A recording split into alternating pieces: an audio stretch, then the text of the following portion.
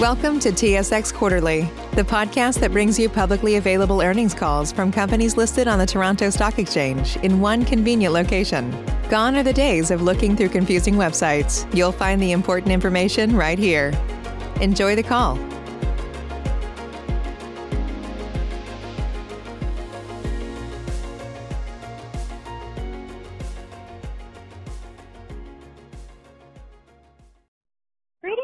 Welcome to the Profound Medical First Quarter 2020 Financial Results Conference Call.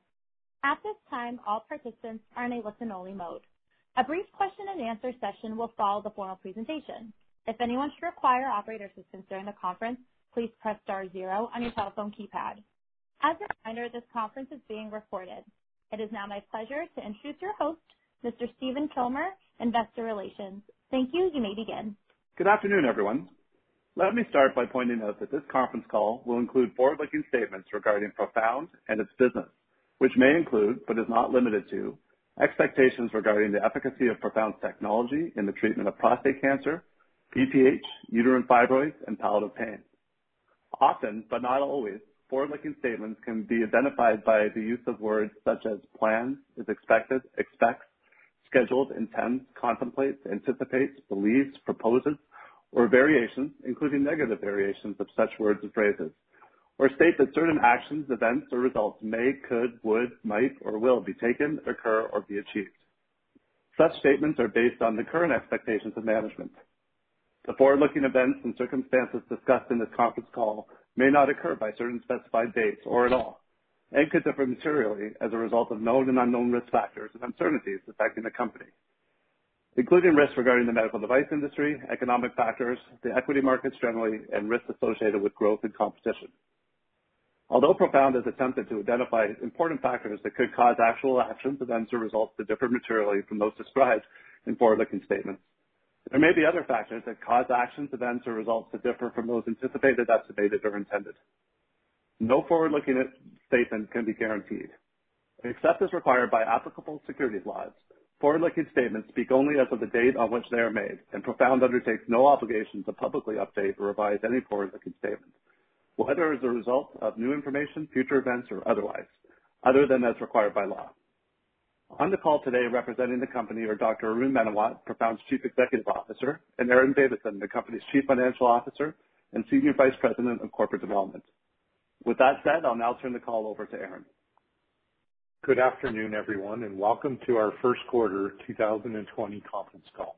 On behalf of the management team and everyone at Profound, I would like to thank you for your ongoing interest in our company. And for those of you who are shareholders, we appreciate your continued support. I will turn the call over to Arun in a moment for an update on our commercial activities. However, before I do, I'd like to provide a brief update on our first quarter 2020 financial results. To streamline things, all of the numbers I will mention have been rounded and are therefore approximate. For the 3-month period ended March 31st, 2020, the company recorded revenue of $1.6 million, an increase of 6% from $1.5 million in the first quarter of 2019. Expenditures for R&D increased $161,000 for the 3 months ended March 31st, 2020, compared to the same period in 2019, due to increased spending and testing for R&D projects and additional systems applications, reimbursement of consultants, and option awards to employees. This was offset by decreased salaries and benefits from decreased R&D personnel, lower software and hardware costs, and an overall decrease in general R&D expenditures. General and administrative expenses for the first quarter of 2020 were higher by $1.5 million compared to the 3 months ended March 31st, 2019. The $1.5 million increase was attributed to salary increases and bonuses awarded to management, options vesting during the period, increased costs associated with being NASDAQ listed, including insurance costs, increased software costs for cybersecurity, and an overall increase in general costs. Overall, the company recorded a first quarter 2020 net loss of $3.6 million or 25 cents per common share, compared with a net loss of $2.9 million or 27 cents per common share for the same 3-month period in 2019. During the first quarter of 2020, we closed an underwritten offering of common shares, including the full exercise of the underwriter's over-allotment option, resulting aggregate gross proceeds of approximately $40 million U.S. Net proceeds will be used to fund the commercial launch of TULSA-PRO in the United States and on the continued commercialization of TULSA-PRO and Sonalleve globally. We also retired our $12.5 million in principal amount loan with CIBC almost 30 months ahead of its maturation date of July 29, 2022. This extinguished all of Profound's long-term debt and translates to total estimated net interest payment savings of $900,000. As at March 31st, 2020, Profound had cash of $61.9 million. With that, I'll now turn the call over to Arun. Thanks, Aaron. On the 2019 year-end call, which was about 2 months ago, I talked about what we see as the value proposition of TULSA, particularly focusing on its potential flexibility in treating a variety of prostate disease patients. Today, I will focus on our initial commercial experience in the United States and our market entry strategy, including the 3 primary market segments or delivery channels. I will also update you on the reimbursement process and its status. As you already know, the first commercial patient in the U.S. was treated in early January, representing the culmination of several years of development. During the first quarter, the first 2 TULSA commercial sites became operational in the United States. Our goal has not only been just to demonstrate that TULSA is a viable treatment for prostate diseases, but also to confirm the value proposition of its flexibility and the ease with which new users could adopt the technology, as well as to garner patient feedback on the tolerability of the treatment. Our initial experiences bode well on all of those fronts. Both of the first 2 sites came up to steam quickly and have treated a variety of prostate disease patients, ranging from whole gland ablation of prostates with high-risk disease, whole gland intermediate risk disease, partial or focal prostate gland ablations, and even ablations of large prostate with BPH. We are satisfied with this start and pleased that what we observed in Europe is being duplicated in the United States. We are particularly happy to learn that the patient feedback on treatment tolerability is very positive. Patients are appreciating that TULSA is a one-time, same-day procedure and have reported minimal pain after the procedure, with many of them indicating the return of their erectile function in as little as 24 hours. We are thrilled with this feedback as it confirms our belief in the long-term potential of our technology. Let me next elaborate further on our TULSA U.S. market entry strategy, having discussed on our last call its focus on 3 delivery channels. The first channel includes urologists who already specialize in cutting-edge alternative treatment of prostate disease, knowing that today's options do not meet the standard for their patient population. We are delighted that Dr. Cianti in Sarasota, who is considered the leading urologist specializing in ablative treatments, has become an early adopter of TULSA, and that his partners are already beginning to visit him as they consider expanding their practices. Our strategy is to continue to focus on such leading-edge physicians who are already believers in ablation therapy and value the TULSA technology for its ability to expand the patient population that can be treated. we will continue to focus on such physicians with the goal of partnering with their local imaging center to create a TULSA treatment center. The second, and we believe the most important channel from a long-term perspective, is imaging center companies. The second U.S. TULSA site, Bush Imaging, in the suburbs of Atlanta, represents such an imaging center channel. They're now able to provide a complete solution to their patients, from prostate disease MR-based diagnosis to MR-based biopsy and MR TULSA treatment. This complete solution is a strong proposition for the site, as well as a comfort to patients knowing that the same doctor they trust for disease diagnosis is now offering TULSA treatment. We are impressed with the speed with which Bush Imaging adopted the procedure, having treated their first 8 patients within the first 2 weeks of installing TULSA. So far, in Q1, we initiated 1 site in each of the first 2 important channels, and both are meeting our expectations. As you know, we also have a multi-site agreement with the largest imaging company, RadNet. Their site initiation did get delayed. We believe that it is a 90-day delay, but due to the uncertain times, we plan to remain flexible. The third and strategically very important channel is the creation of Center of Excellence at teaching or opinion leading hospitals. Our pipeline for such hospitals is significant, and none have indicated anything but enthusiasm for TULSA, but because their priorities have been on the coronavirus, new installations are delayed.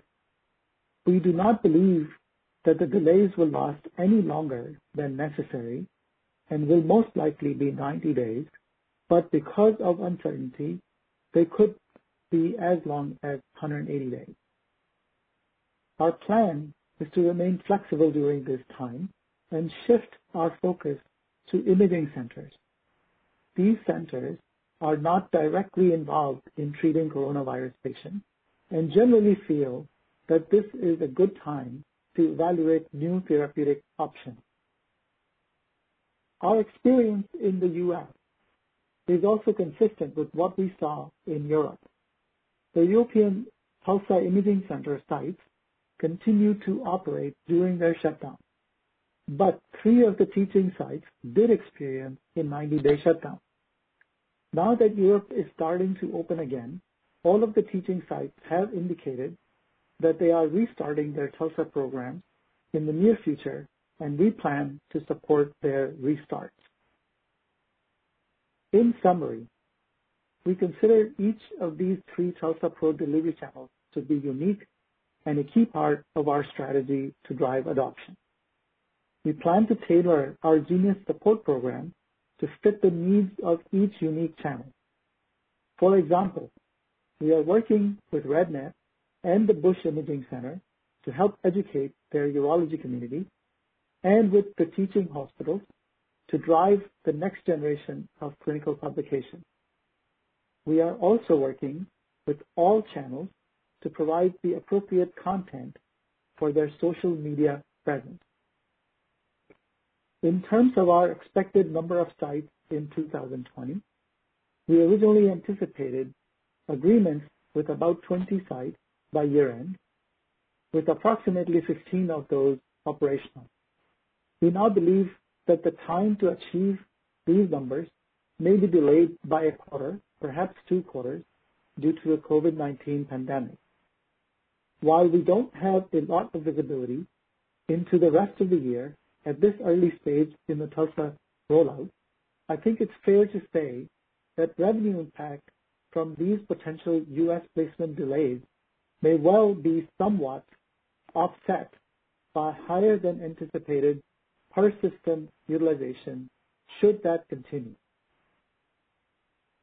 Although TULSA is only operational in 2 sites so far, we remain excited by the early success of the rollout in the U.S., particularly the greater than expected initial procedure volumes and the variety of patients being treated.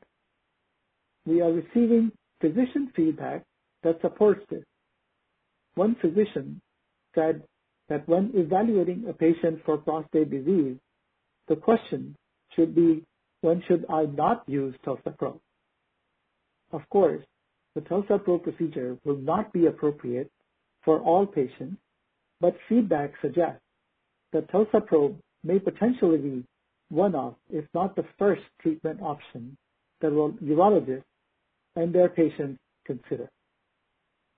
To further support TULSA awareness, I also encourage listeners to visit our newly launched TULSA-PRO procedure patient website, tulsaprocedure.com.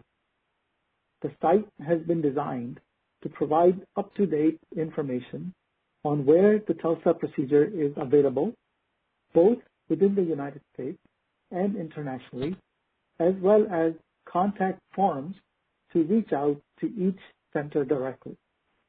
I also encourage listeners to visit independent patient websites like inspire.com to read unsolicited, unfiltered patient feedback. The URL for the TULSA-specific chat board is fairly lengthy. So rather than spelling out here, I ask you visit inspire.com and simply search TULSA. I'd now like to conclude our opening remarks by providing an update on our reimbursement strategy. As discussed in our last call, in late 2019, we submitted an application for a Healthcare Common Procedure Coding System C code from the Centers for Medicare and Medicaid Services, or CMS, for the TULSA-PRO procedure. Also, as I had mentioned previously, we see reimbursement as a 3-year process.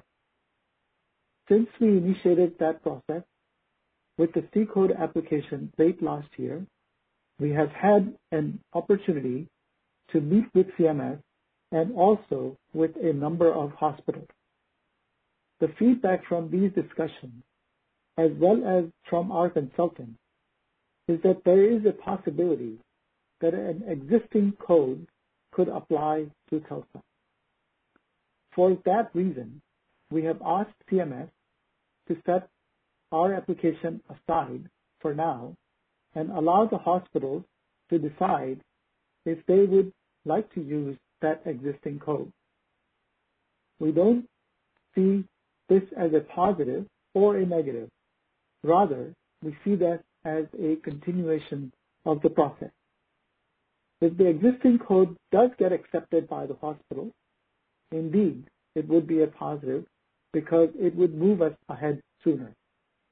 If it is not accepted by them, we would resubmit our CMS application with a high level of confidence that a new code would be issued. In either case, we will provide updates as development unfolds. So, to summarize what we're looking forward to in the near term: 1, additional TULSA-PRO site agreements. 2, expanding TULSA adoption, both in terms of procedure volumes and types of patients treated. And 3, progressing TULSA-PRO's reimbursement strategy by pursuing the most appropriate reimbursement code. This ends our prepared remarks for today. With that, we're happy to take any questions you might have. Operator. Thank you. We will now be conducting a question and answer session. If you would like to ask a question, please press star 1 on your telephone keypad. A confirmation tone will indicate your line is in the question queue. You may press star 2 if you'd like to remove your question from the queue. For participants using speaker equipment, it may be necessary to pick up your handset before pressing the star keys. One moment, please, while we poll for your questions.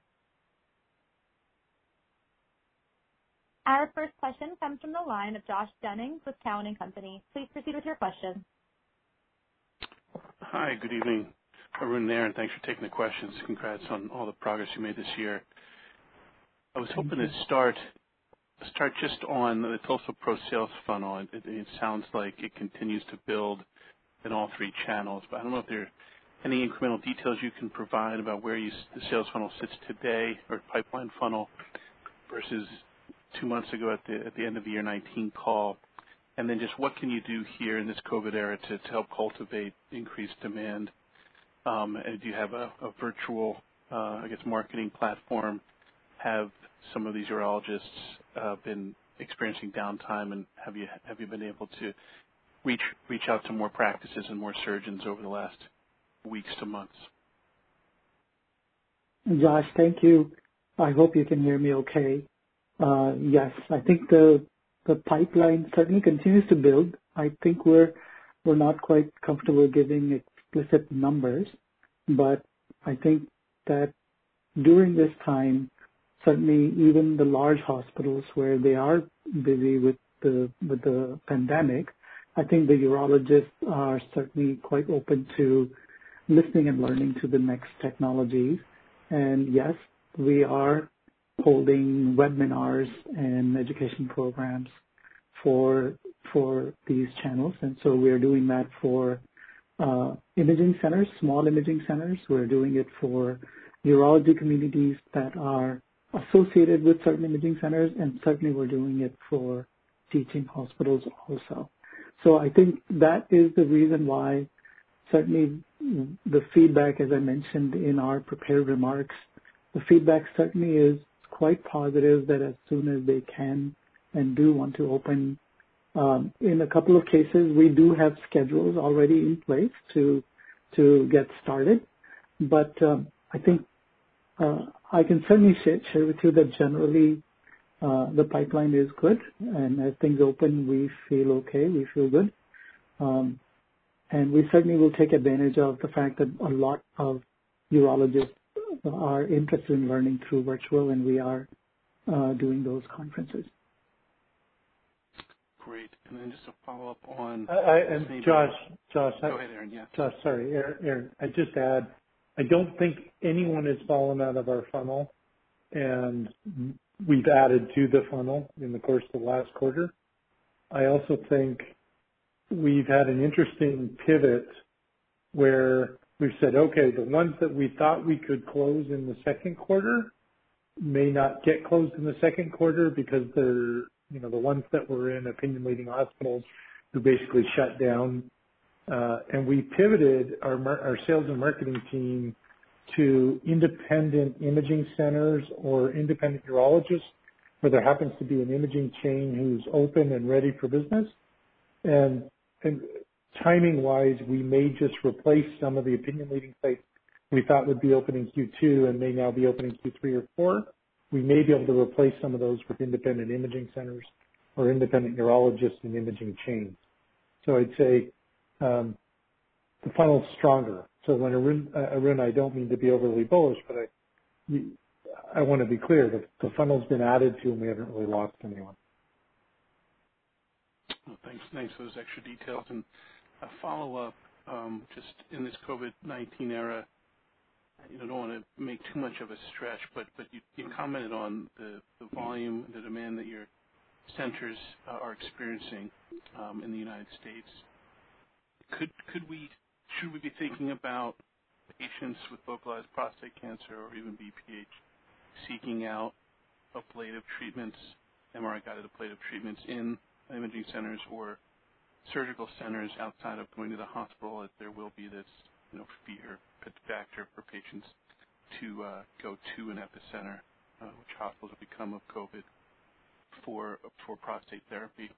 I don't want to get too aggressive, but are you seeing any of that? And maybe too early, but just wanted to bounce that off and I have one more follow-up. Sure. No, Josh, I think that this is exactly how we see it, is very cautiously, certainly we are hearing of those. We are certainly cautious. So there are, pluses and minuses in the last few weeks for sure. Certainly the imaging centers, they see this product as a significant revenue generator. As I mentioned, the full solution approach becomes very strong proposition for them. We see all of those as positives, and we see that continuing to happen. We are certainly hearing of the fact that patients would prefer to go to some place other than the hospital during this time.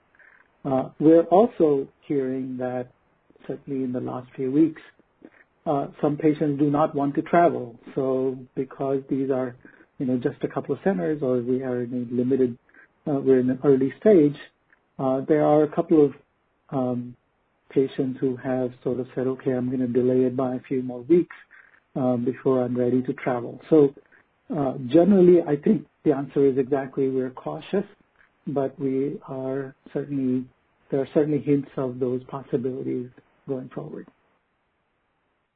Great. And my last question, just you appreciate your updates on the path forward for reimbursement. Can you give any more detail on the existing code? What level of reimbursement does it afford? And any timelines associated with that decision by CMS, or should we be thinking about it? Did you describe that centers should just use that code currently, and that will be reimbursed, or is there another, decision we may be by CMS to open up that existing code? Thanks again for taking the question. Sure.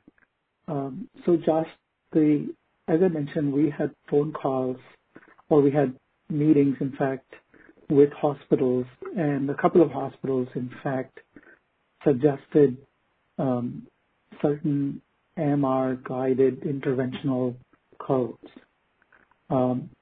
We obviously want to make sure we remain very good citizens with respect to what the CMS guidelines are, and we certainly will follow those guidelines, closely. So we have indicated that to CMS that this is the information we have. We can certainly share with you that it generally is better to be, if hospitals agree to be using certain existing codes. And so I think our next step really is to as they open and as they start to use it, I think to us that is the key next milestone. If that happens, I think that it's possible that CMS would simply indicate that this is the way to go. I think, as you know, we are, hospitals need to make those decisions on their own, and as suppliers of the technology, we should not be talking about a specific code. We have decided not to, go beyond this point. But we will certainly, as it develops, we will most certainly, discuss it in our quarterly calls.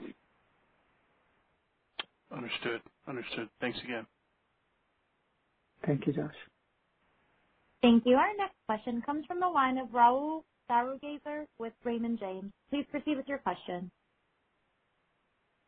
Good evening, Arun and Aaron. Thanks so much for taking my question. I hope everyone is safe and well with the Profound team. Also want to congratulate you by, based on the strong cash position that you find yourself in, given the warrant conversion. So my first question is, I think I heard you correctly, and you said that the Bush Center in Georgia had treated 8 patients in the first 2 weeks now. That's a significantly higher rate than what we saw out of Sarasota. Could you maybe, give us a little more color in terms of, how that's playing out and how that growth is expected? Because again, with Florida, it was 2 patients every other week, and growing to 3 patients every other week, whereas mathematically this would be, I assume, 4 patients every week. So if you could give us a little more color on that would be great. Sure, Rahul. I think that again, we're cautiously optimistic. I would say, on the positive side, Bush Center has already been doing, this is an imaging center, they've already been doing diagnostic prostate imaging. They have already been doing biopsy, MR-guided biopsy. So when they added this it really strengthened the proposition, and they were able to effectively, even during the phase where we were sending the agreements back and forth, they were able to, build their patient pipeline. So I think some of it, what you see is the pent-up demand that they had created to start up strongly. So I think I would say overall, the concept that a full solution at an imaging center at a data point of 1 in U.S. is working very well. That's how we look at it. We need to obviously gain more of these and get more of them to be able to confirm. But as I said, I do think that we are likely to get at these imaging centers higher volumes than we originally anticipated. And you might have more comments. No, I don't have any additional comments. It's been pleasant to see the startup rate and the learning curve with our Genius Services support. It's been very pleasant to watch developments. Yeah. Rahul, I would say in terms of color, I would say the most impressive part to me is the fact that they have in fact treated whole gland high risk patients. And they, because they're imaging, they understand how to do this. It was a very quick learning curve for them to do this. And I think, as Aaron said, it was certainly very pleasing to see that. Thanks for that. Sorry, go ahead. To add on one more piece, it's also very good to see them treating whole gland, focal, and BPH, so the broad spectrum of patients in early days, repeating what we've seen in Europe is really nice to see. Right, and thanks for that. And that the cash pay patient demand is there. They're limited more by capacity than they are by patient demand so far. And that was my third question, so thanks for answering it, because I guess I only really had two. So coming back to the CMS, the questions around CMS and the C code, understanding that obviously there's now an evolution in that process, and that you do want to be, responsible citizens in terms of how you access it. Could you elaborate a little bit more on what code it is, what the amount of reimbursement would be associated with that code, and, what would be a reason for hospitals to say no, that they don't want to apply that code? Sure, Rahul. So first of all, the recommendation has come from the hospital. So it's really a decision that the coders need to make at the hospital, and they are evaluating that option. Unfortunately, because these are hospitals and that's where the delays are, that it is going to take some time before we know if they are accepting these the current codes. I cannot give you the specific number because I think that is up to the coders and CMS and so on. So I'll stay away from providing the specific numbers at this, C code or anything at this time. After the events, I think we might be able to do it, but certainly today we won't. But I think certainly the additional color is that these are codes that were originally designed for purposes of using MRI guidance for interventional procedures. We, in fact, talked with consultants who were involved in formulation of such codes, and we think that the original intent was in line with what we are hearing from the hospitals. So I think, as I said, we see this as a process. We think this is a very interesting step, but I think we want to wait until it is in use, and we want to wait until CMS then further provides guidance that they will accept the hospital's recommendation before we can, believe that this is going to be a big positive or a big negative or anything like that. Right. And if you'll indulge one quick follow-up question then. So essentially the dam breaks open based on the hospitals accepting his code. How does that then flow through to the imaging centers, who I assume would then also be able to, how would the imaging centers be able to apply this code then? Right. So there is a separate process for imaging centers, and we are in the process of evaluating that process also. And I think, again, today I don't have an additional update for you, Rahul, but I think as that grows, certainly we'll keep you informed on a quarterly basis if the developments take place. But I think part of the reason why, we talk about the 3 channels, part of the reason why this hospital is the right place to start is because they have that credibility, they have the infrastructure to be able to evaluate all of these. They have the relationships with insurance companies and so on. And so we want to be able to sort of establish the beachhead through that channel first and then use that as the guiding principles for the other channels.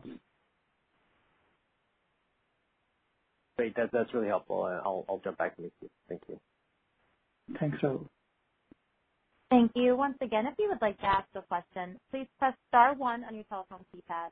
For participants using speaker equipment, it may be necessary to pick up your handset before pressing the star keys. Our next question comes from the line of Brian Gagnon with Gagnon Securities. Please proceed with your question. Hello, gentlemen. Can you hear me okay? Yes, Brian. Good afternoon. Good afternoon. Aaron, first for you, I've never known you to be overly bullish about anything, so it's nice to hear you excited about the pipeline. All right, so the website looks great. Will you be adding new centers when they start treating patients, or when they sign the contract, or when they begin marketing? Have you thought about that? Yes, we have, Brian. So that website, number one, we've made it clear on the website that it is a Profound-driven website, and our goal is not to have every site on our website, every treatment site. Our goal is to really only have those sites that are actively recruiting patients and treating. And as time goes on, we will set up threshold of minimum treatments that each site would have to be doing in order to qualify to be on that site. So it is really designed for patients where they can see active places.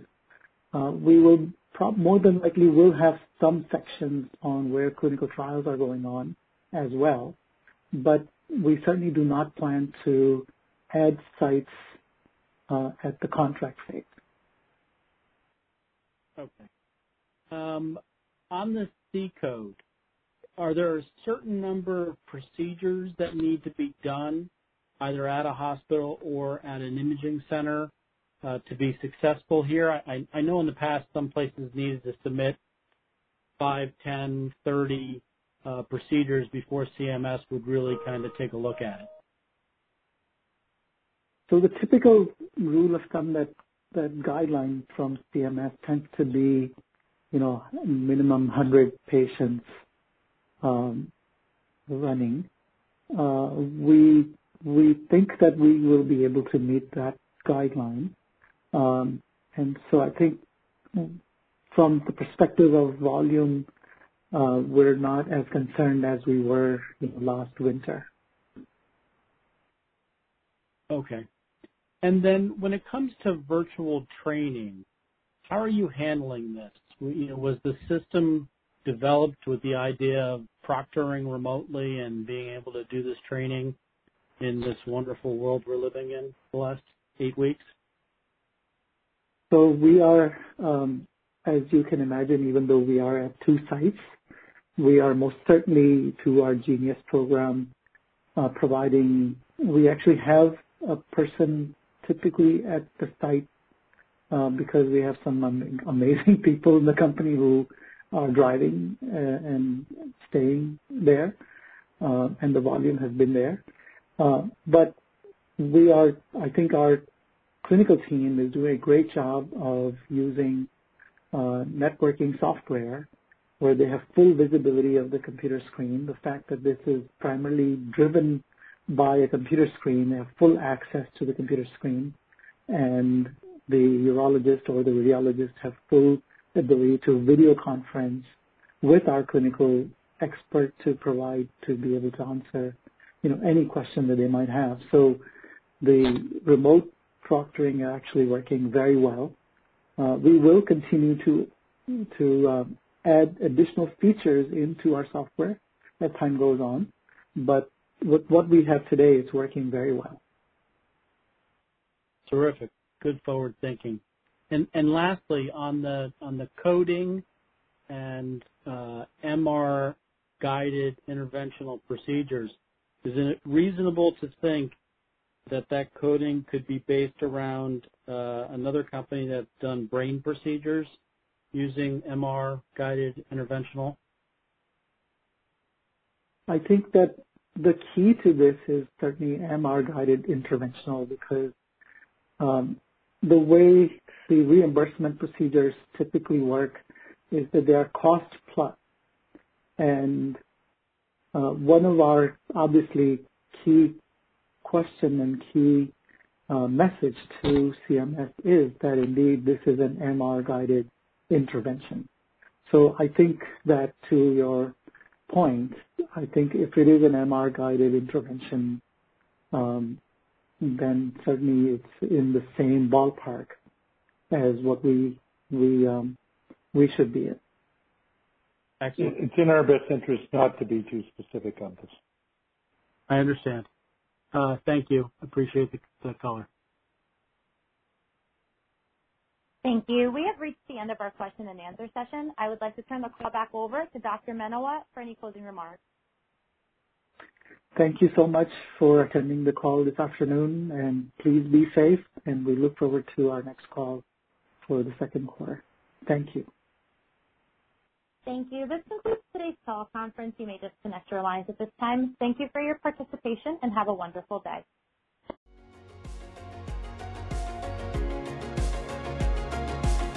Thank you for listening to TSX Quarterly. If you enjoyed the cast, remember to leave a good rating. And remember, for any additional inquiries, please consult the company's investor relations section on their website. See you next time.